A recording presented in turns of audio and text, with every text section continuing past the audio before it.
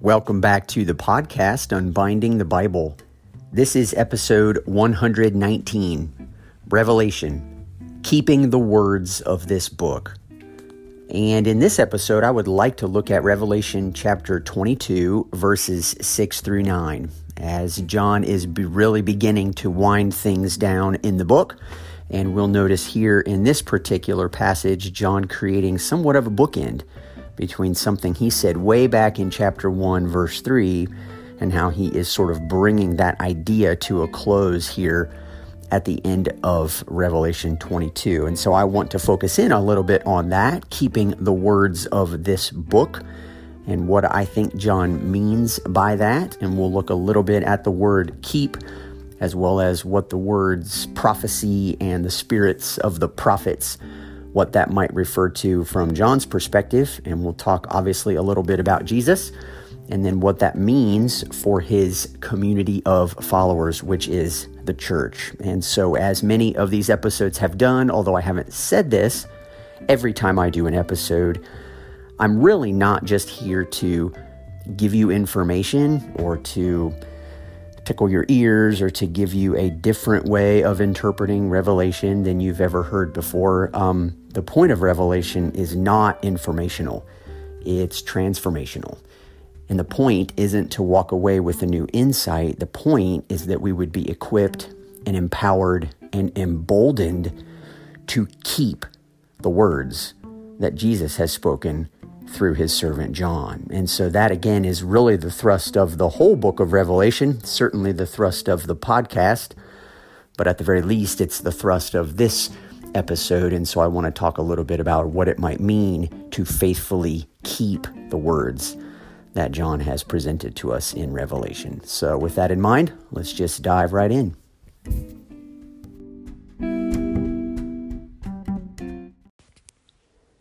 To begin this week's episode, allow me just to read Revelation 22, verses 6 through 9. And he said to me, "These words are trustworthy and true. And the Lord, the God of the spirits of the prophets, has sent his angel to show his servants what must soon take place. And behold, I am coming soon. Blessed is the one who keeps the words of the prophecy of this book. I, John, am the one who heard and saw these things. And when I heard and saw them, I fell down to worship at the feet of the angel who showed them to me. But he said to me, 'You must not do that. I am a fellow servant with you and your brothers the prophets, and with those who keep the words of this book. Worship God.'" Now, that is a really short passage, and I sort of want to begin at the end of it and work our way backwards just a bit. The final paragraph is fascinating. John hears these things.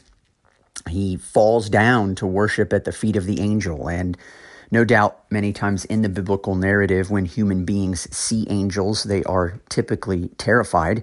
And John, in some sense, recognizes this divine being in his presence. We're not talking about God here. We're talking about an angel, but these angelic beings, these divine creatures. And it's fascinating because while we would tend to place ourselves in a subservient position to these angels, the angel himself or herself, itself, responds back to John, "You must not do that. I am just a fellow servant with you and your brothers, the prophets, and with those who keep the words of this book. Worship God." And what's fascinating then is that this angel places John and the prophets and himself and Christians all on the same platform. We are all servants of God. The worship here does not go toward angels. It does not go toward these different beings. It goes toward God. And yet, even the angels, Peter tells us, long to look into the things of salvation. Angels are intrigued by this entire relationship that we have. But here, finally, John is letting us know that angels are not above us here. They see themselves right in line with us as brothers and partners. In fact, that's how John even begins the book of Revelation. He says in Revelation 1:9, "I, John, your brother and partner in the tribulation and the kingdom and the patient endurance that are in Jesus. So, John himself writes as a brother, as a partner. Here the angel is saying, look, I am one of you. I'm a fellow servant with you and your brothers, the prophets, and with those who keep the words of this book. And so the angel pulls himself in, John in, the prophets, and then those who keep the words of this book. And that's, of course, the title of this episode is those who keep, keeping the words of this book. And as I said in the introduction, this does form sort of a bookend. Back in chapter 1, even before verse 9, as a very introductory word in the book of Revelation, verse 3 says this: "Blessed is the one who reads aloud the words of the prophecy of this book, and blessed are those who hear and who keep what is written in it, for the time is near."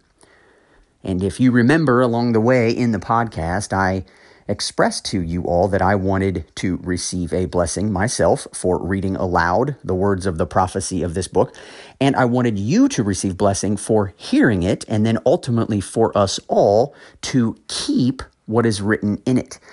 And so for 2 episodes in a row, I just read the book of Revelation out loud. The first week I read the first 11 chapters. The second week I read the last 11 chapters. And hopefully you found that encouraging. For some of you, you may never have even listened to the Bible read aloud, but it does have a profound effect on us, and I think that that's intentional. But again, John is not just writing for people to gain information. He's interested in chapter 1, verse 3, on keeping what is written in it. And then here in chapter 22, verse 7, he's interested in the same thing.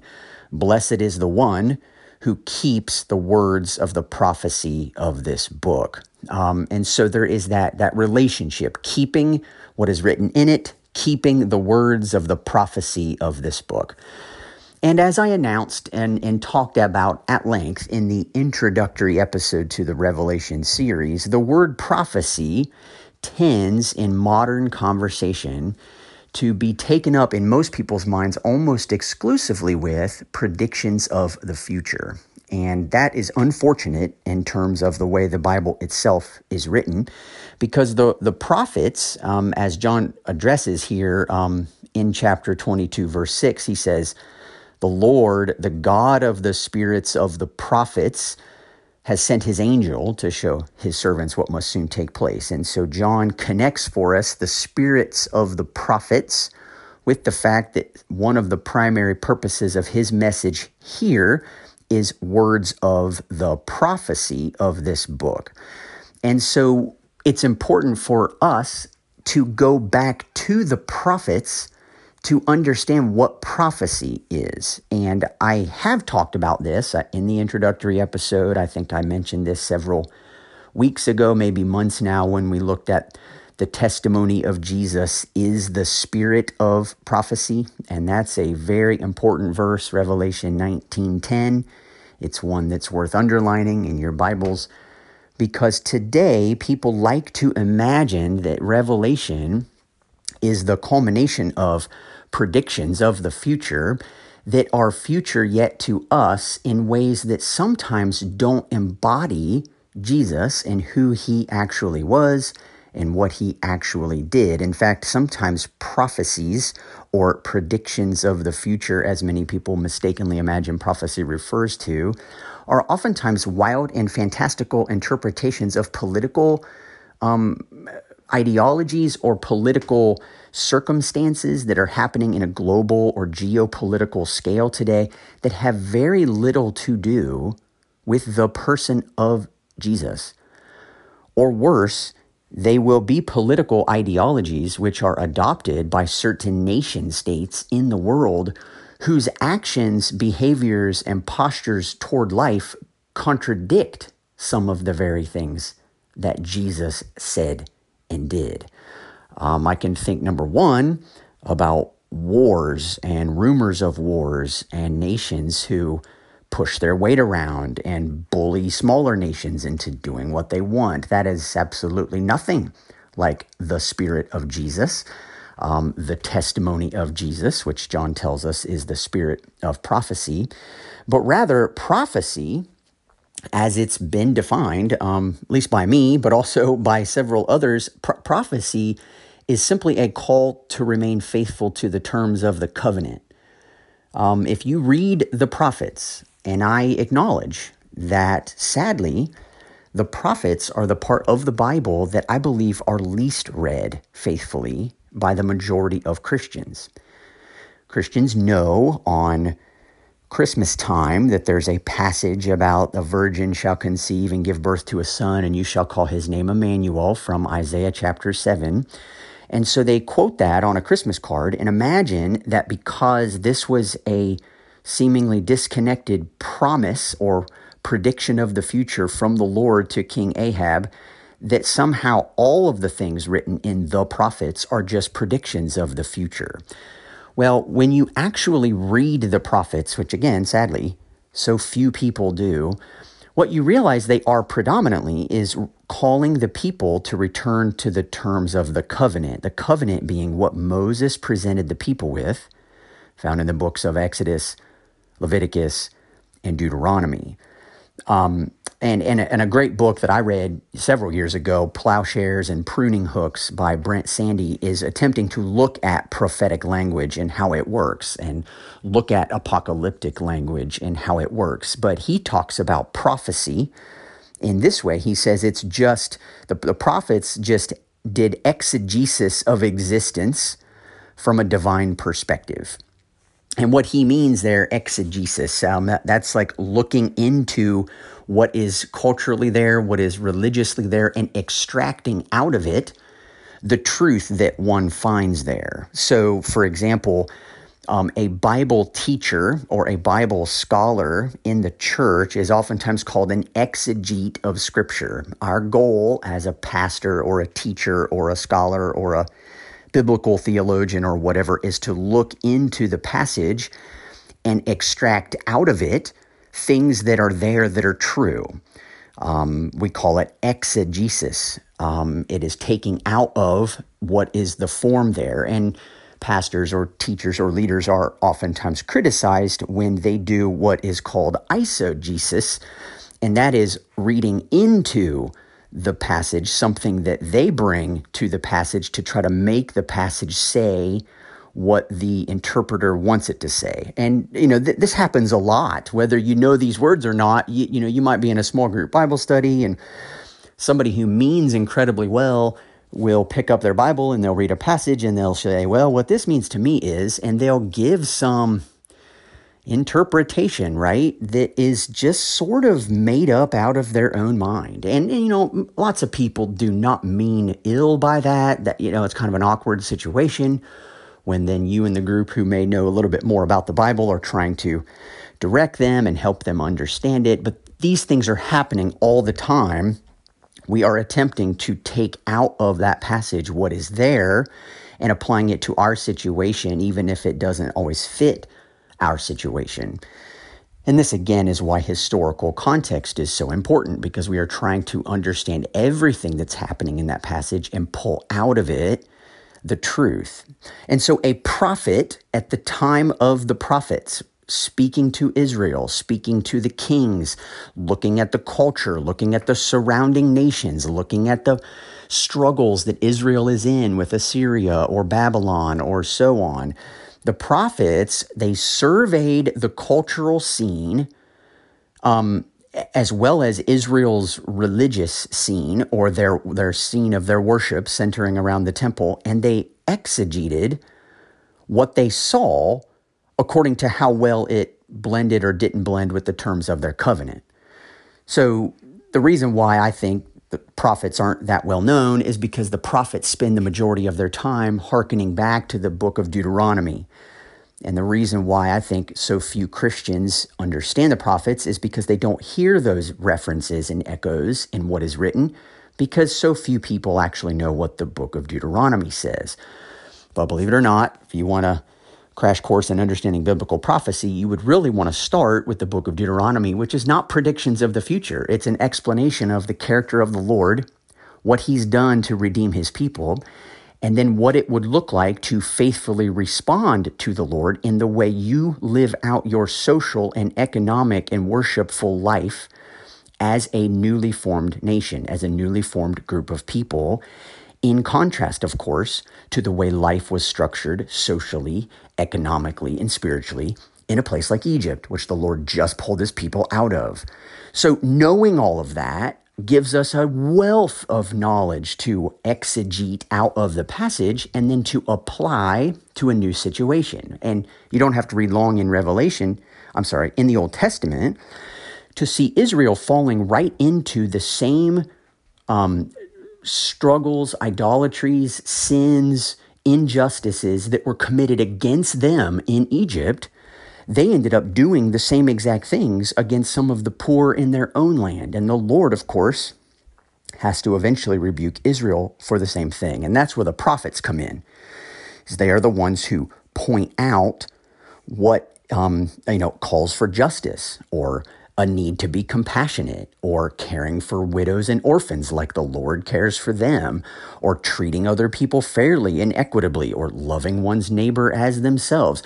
Wherever the prophets saw a break culturally or religiously in their culture, they spoke to it. And that's what they were. They were exegetes of existence from a divine perspective. They were the voice of the Lord speaking into a situation, telling people who thought their behaviors were perfectly fine how they might have actually been contradicting the ways of the Lord. That's basically what happens. And so in the New Testament, which is where we are in Revelation, obviously, the terms of the covenant now are deeply rooted in Jesus. That Jesus is the terms of our covenant. He's the way we have relationship with God and enter into this permanent covenantal relationship with the Lord.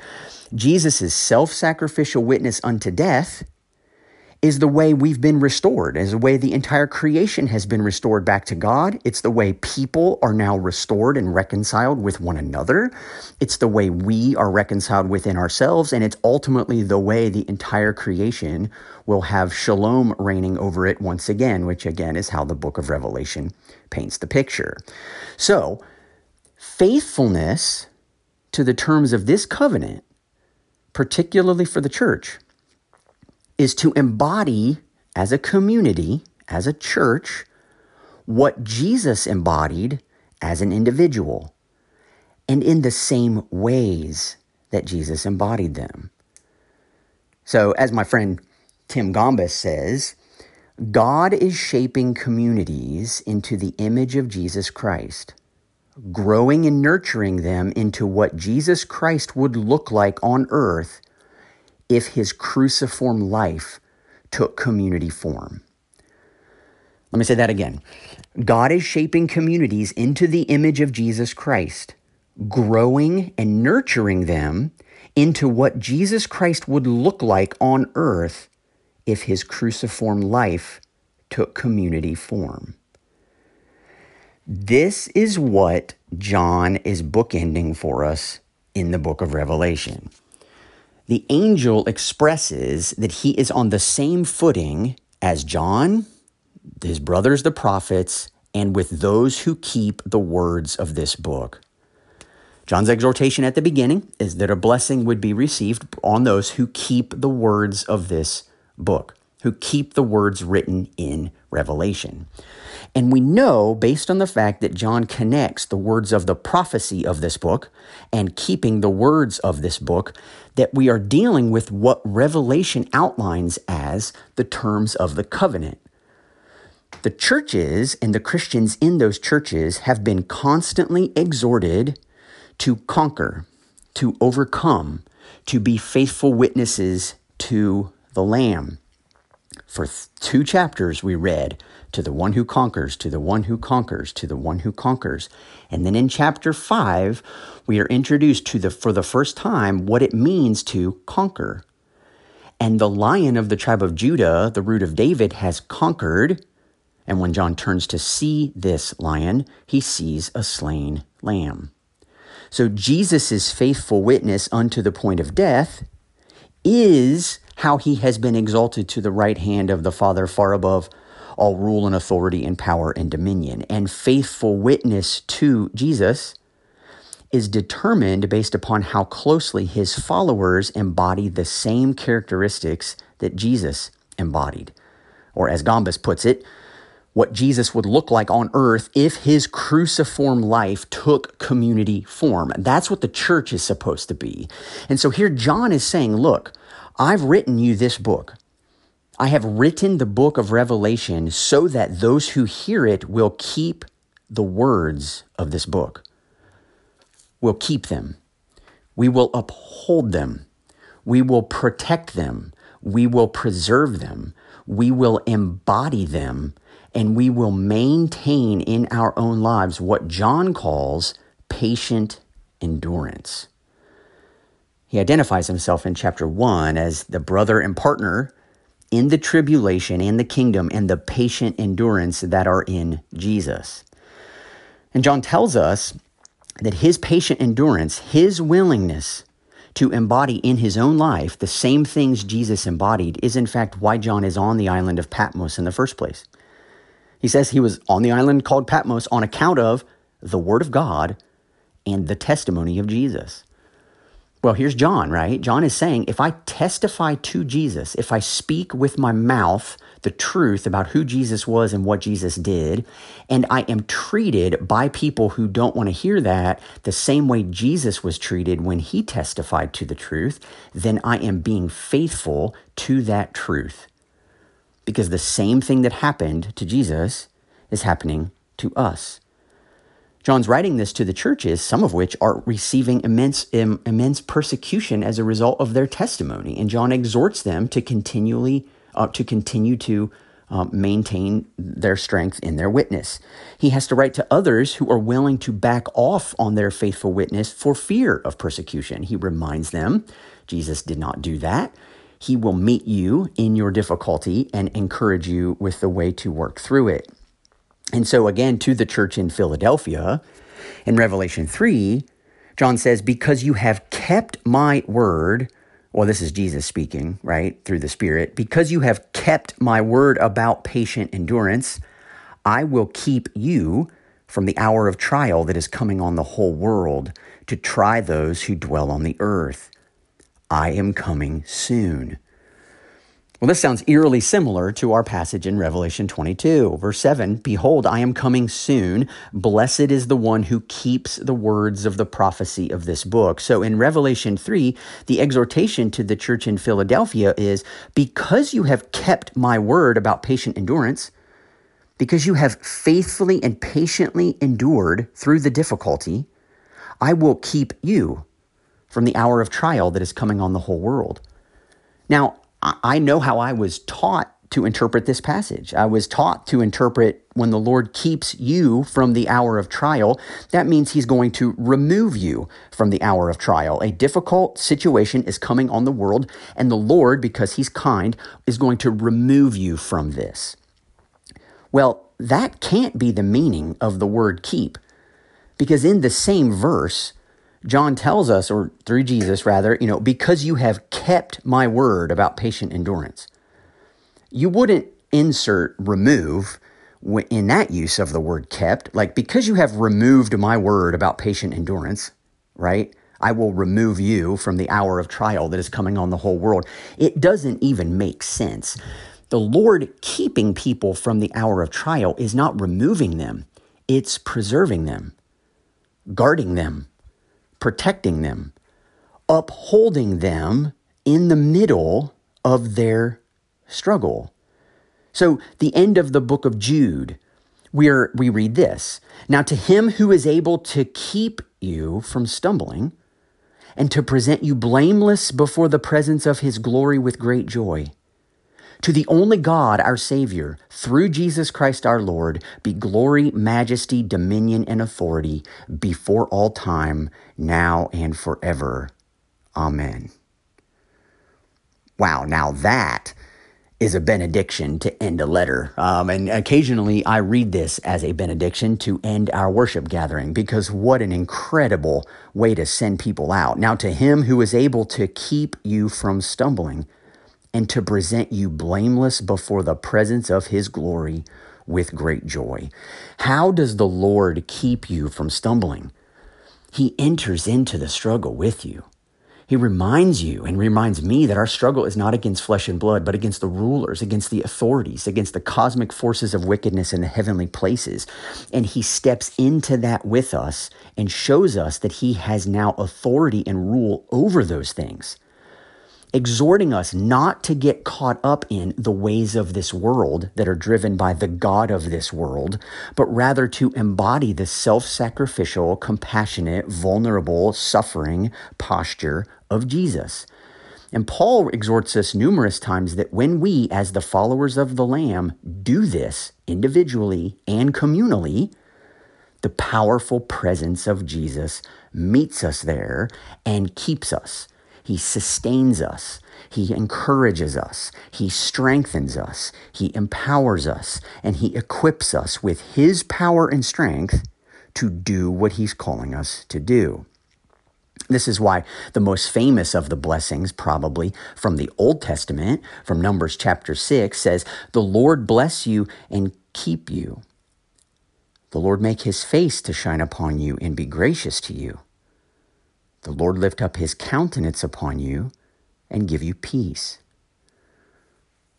What's being encouraged, what's being promised in this blessing is that the Lord's gaze, the Lord's attention, the Lord's presence, the Lord's grace is going to be turned toward you. Why?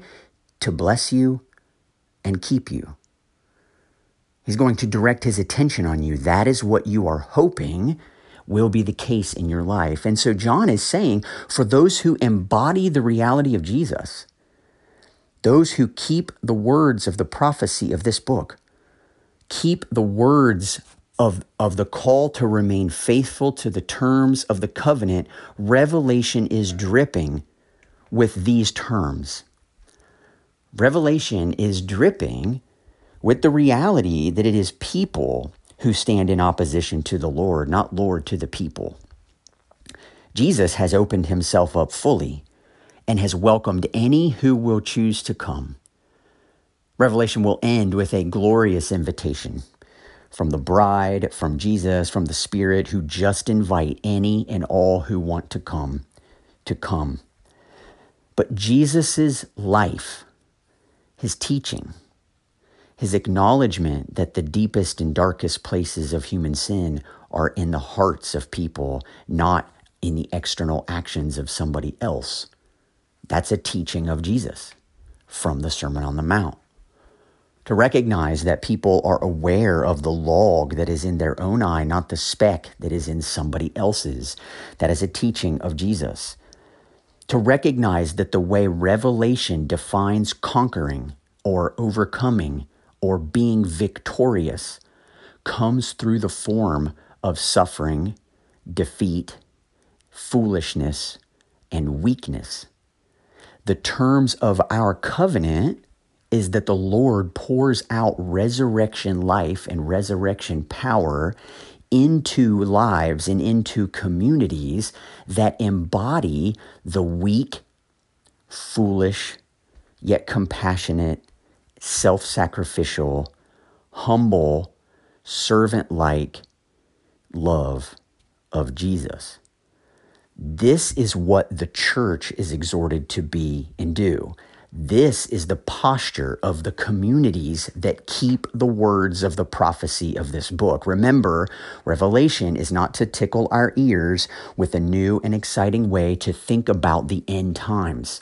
It's not for us to sit in a Bible study with our notebooks and take diligent notes so that we can answer questions of objectors who want to argue that Revelation teaches something that it doesn't. No, Revelation is written to reshape our imaginations around the person of Jesus. It is a revelation of Jesus Christ, and John is here to explain to us what to real Christians in the real world it would look like to really and truly embody the character of Christ. Let me read Gombas's words one more time because I love them. And this is in a book that he recently published called Power in Weakness, and I just love it.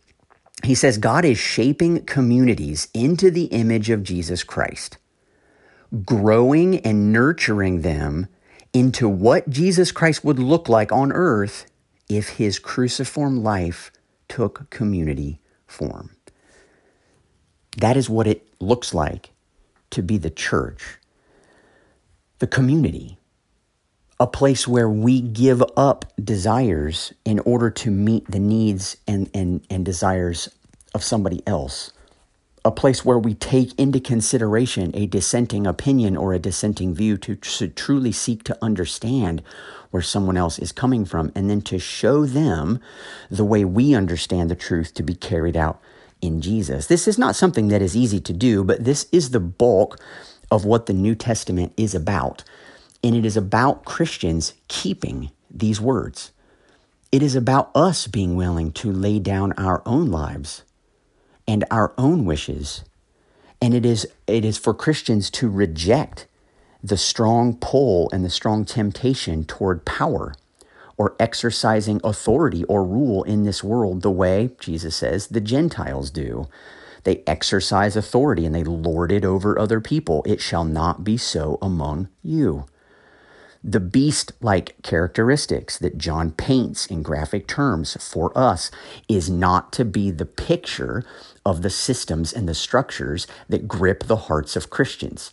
The image that is intended to grip the hearts of Christians is the image of a slaughtered lamb.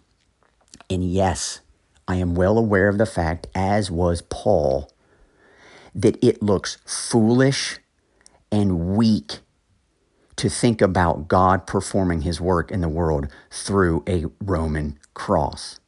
It makes zero sense. It's not the way to, quote unquote, get things done.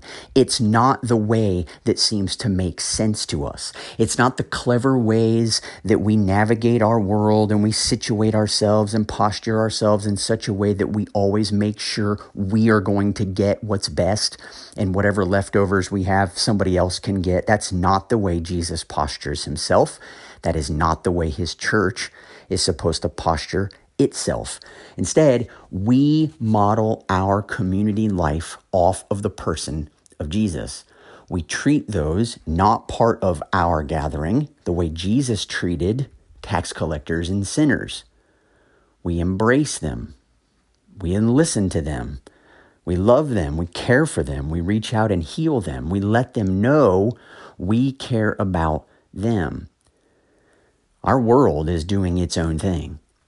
And we've spent several chapters, right, looking through Revelation at some of the unfolding of that. And John has attempted to capture for us ideologies, belief systems, and such. And I've done whatever I can do to attempt to explain the ways that vary, even simply in our own country, ideologies that grip the hearts of people who are looking for swift and quick judgment on their enemies. This is not the way of Jesus. Jesus loved his enemies. He prayed for those who persecuted him, pleading with the Father to forgive them while they were putting him to death on the cross. And I think for churches in our culture right now to be faithful witnesses to Jesus and to truly embody the cruciform life that Jesus embodied, but to do it as a community, would be number one, for us to stop feeling so exasperated and so shocked that our culture doesn't necessarily love what we do or who we are trying to become any more than they loved or just willingly embraced Jesus and all that he did. But rather to say, how can we serve them? How can we set aside our own agendas, which I'm sorry to have to say this, but it just is true. And that is that even in Christian churches, we have agendas. We want our numbers to grow. We want people to give tithes. We want to do the kind of ministries that we want to do. And oftentimes we don't like to think that some of our motives aren't always the purest, and that some of our reasons for doing X, Y, and Z aren't always in line with Jesus. So Jesus starts with his people and says, you first are the one who needs to recognize that sometimes you have a log in your own eye and you need to allow me to remove it before you worry about these tiny, minuscule issues that you think you can see so clearly in the eyes of other people. No, trust me, guys, you've got more than enough to see in yourselves if you would be willing to place yourselves in the same position as everybody else. But I'll be honest with you. I'm in a pastoral role right now. I have been in other churches, and I don't often see that embodied on the whole. I don't often see in churches a spirit that says, first, let's look at the log in our own eyes before we worry about the specks in other people's eyes. You get on social media or you watch the news and you are fed constantly the idea that the real problem people in this world are those on the other side of the political divide. I mean, that is a system of this world. That is a beastly oriented mindset that is being driven by the God of this world and the principalities and rulers in the heavenly places. That is not a Jesus-saturated kingdom of God way of looking at the world. It's very natural and very normal, but this again is why Jesus says, "My kingdom is not of this world." I'm not creating a kingdom that is built on worldly ways of getting things done.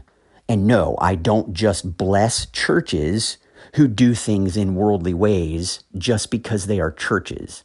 He doesn't do that. He never gives us a green light to do that. Instead, what Jesus says is, I want you to pursue godly ends, and I want you to do it in godly ways.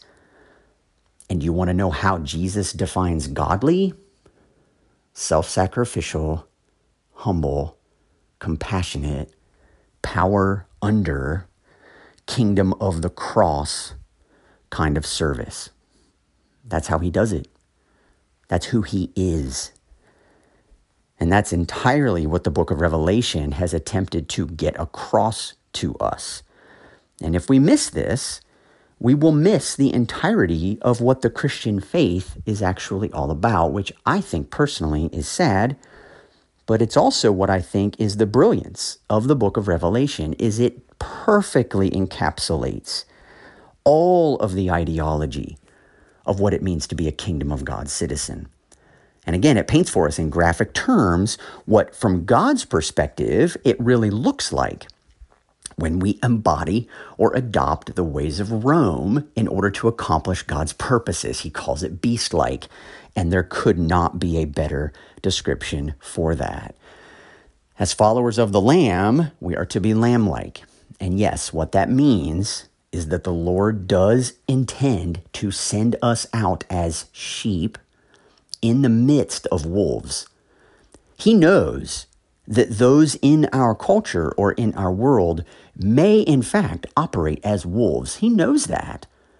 He does not then sanction us or grant us the permission to be sent out as wolves in the midst of wolves. He does not give us the option to, quote unquote, keep the words of his book by just blasting them at the opposition and then stand back and wait for them to be judged for not listening to us. That would be like Jesus sending us out as wolves in the midst of wolves, waiting to bite somebody's head off, or waiting to snap at somebody, or sneaking behind a bush and waiting to pounce when someone least suspects it. That's not the posture of a Christian. Rather, the posture of a Christian is one of invitation. It's one of self-sacrifice. It's one of being willing to look first at the flaws and brokenness in oneself. And then as we are softened in our understanding of Jesus' grace toward us, are able to give and extend grace to others with greater intensity and to a larger measure. And then to continue to speak Jesus' words of love and compassion to the world the way he taught us to. And so that's really all the time I have. I talked a little bit longer today than I thought I might, but that's okay. It's fun to just talk with you and share with you things that I think the Spirit's bringing to my mind as I do these episodes. And so I will talk to you next week with another episode. I've got one more by the book episode that I've recorded, and then I'll share that with you here in a week or two as well, as we continue to work our way toward the end of the book of Revelation. So thanks so much for tuning in. Have a great week.